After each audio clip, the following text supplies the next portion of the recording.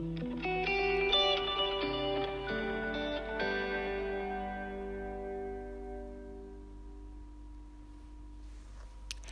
lovely, and welcome to Notes from a Small Room.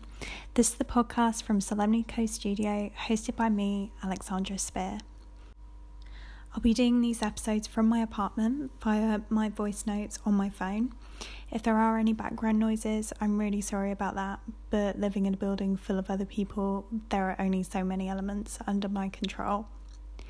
Each episode will be published every 2 weeks and uploaded onto Substack on the Monday. If you could hit that subscribe button, that would be amazing, and give me feedback, then I can make this podcast as helpful as possible for you. Okay, so logistics over, I wanted to give a brief intro on who I am and why I'm doing this podcast. The Notes from a Small Room podcast, to be perfectly honest with you, just feels like a very natural extension to the projects I'm already doing. And setting up within Solemnity Co, especially the How We Came to Be project. For those of you who aren't familiar with the How We Came to Be project, it's a humanitarian platform within Instagram, publishing the true stories of individuals across the planet, and it's been going since 2020. I've had the good fortune via the project to collaborate with internationally respected and recognised charities, as well as NGOs and communities like Freedom from Torture, Marie Curie, the Comfort Women's Justice Coalition, Heads Up Guys, and Malaya Lolas, just to name a few. The aim of this project was to raise awareness of issues and also to give individuals the chance to tell their story anonymously in their own words. And it is still running, and you can follow it on Instagram at How We Came to Be project. If you want to contribute your story, I am always open to connecting and to publishing new pieces.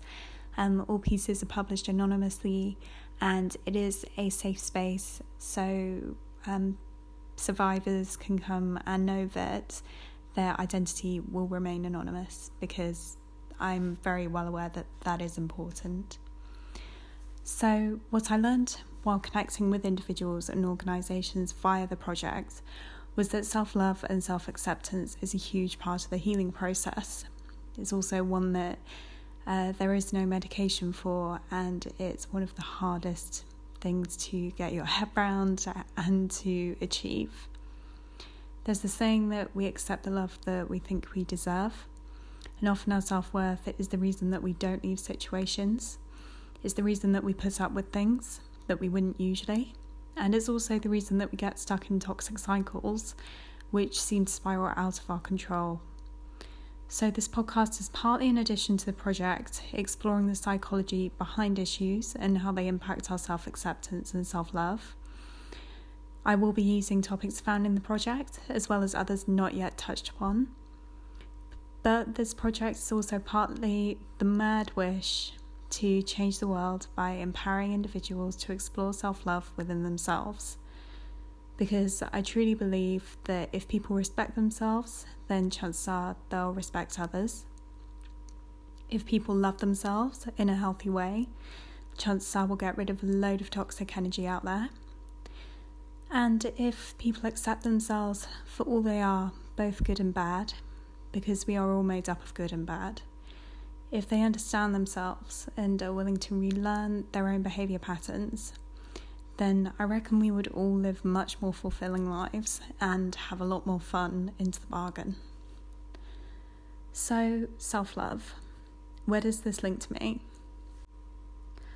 Well, having set up the project and recently become a certified therapeutic art coach, bit of a tongue twister that one, I wanted to create something that would give you the resources and information you need to inform your self-love journey.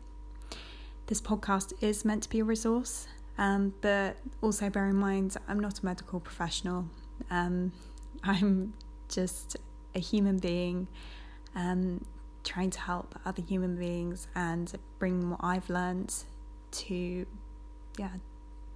hopefully act as a resource along with the help of Google. So we'll see how that goes.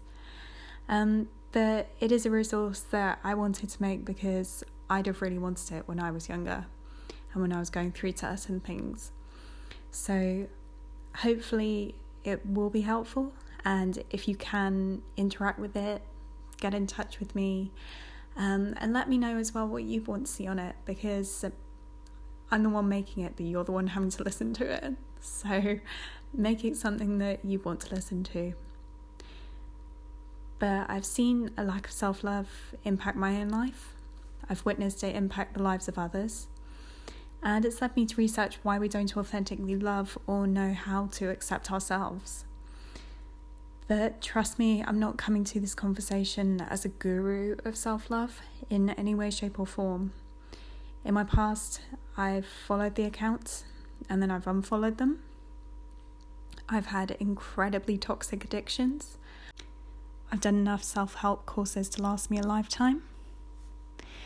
And I've spent years and hundreds of pounds on various books, various products, and way too many shopping trips. So I had to relearn. And it did get to a point where I realised, among the receipts and the stuff that I didn't actually enjoy owning, and the various things that told me that if I, did things or bought certain products or did certain projects, then the magic switch would be turned. But it didn't work, and I realised that I had to do it my way. So I went back to square one. I wiped the slate clean, and I built up new belief systems. I created new coping mechanisms. I wrote a new narrative, and I started curating a new lifestyle from what I wanted and what resonated with me personally. So this involved going into different sections in the bookshops, exploring new fields of thought. I went to different places. I radically deleted all my music and Pinterest boards and various other things, including photo albums, and I discovered new genres. I discovered new types of clothing. I discovered new quotes that resonated with me more than the ones I'd had. I spoke to different people. I threw out most of the things I owned, but I didn't go straight back out and buy a whole load of cheap trinkets or fast fashion. I just stopped. And I also tried new therapeutic holistic techniques. I deleted social media accounts, including entire platforms, and I haven't re-downloaded them yet. I also stepped away from a lot of situations, and I spent a whole load of time alone, doing a lot of long walks, trying to understand myself, to find out what I needed. And I had to do that by looking at what I already knew about the world and understanding what didn't work for me from that existing perspective, while also realising that that was just one perspective and there are billions of others out there. So that's not something that will work for everyone.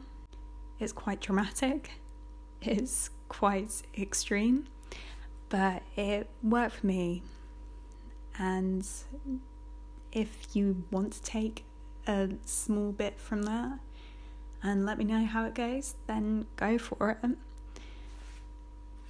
But bear in mind that we are only able to give, inform and understand ourselves by what we already know to exist in the world.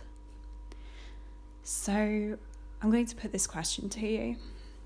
What if there's something out there that is meant to be incorporated into your life, but you don't even know it's out there yet? I wanted to do this podcast to continue my journey, but also to hopefully help you with yours. Because if I can help even one person to feel that they are worth the time and energy it takes to learn yourself, accept yourself, and in time to love yourself, then I'll have overachieved what I set out to do. Because I do truly believe that loving yourself will act like a domino effect, or the butterfly effect, or whatever effects you want to liken it to. Good vibes are as catching as bad vibes, And it would be really interesting. In fact, I'll put it this way. I dare you to see what happens to the world around you when you start to love and accept yourself.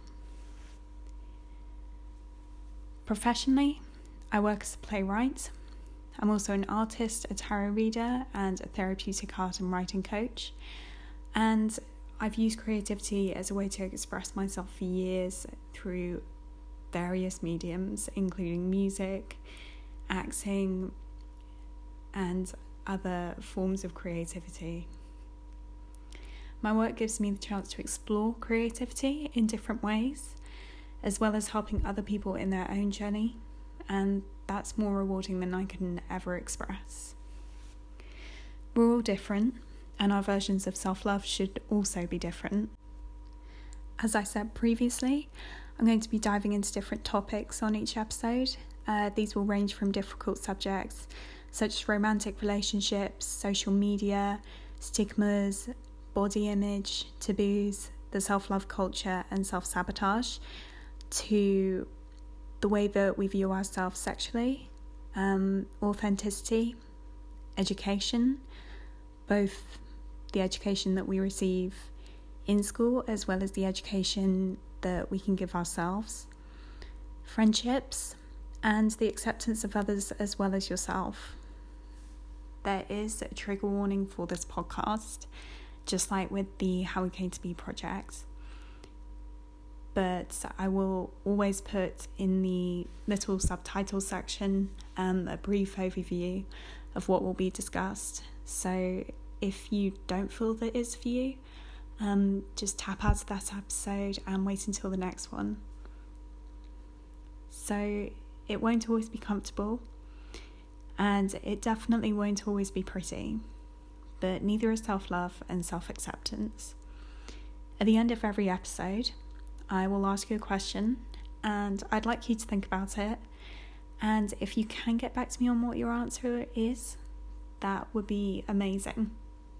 I won't use it, I won't repeat it, you won't be named on this podcast, and we won't discuss your answer, but it would just be great to hear what you think and get your perspective.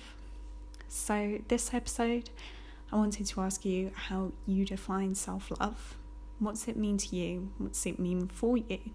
How do you connect to that term on a personal level? Welcome to the podcast that has the conversations they wouldn't want to put on a t-shirt. Thank you for coming along for the journey, and I will see you in episode 1. Bye.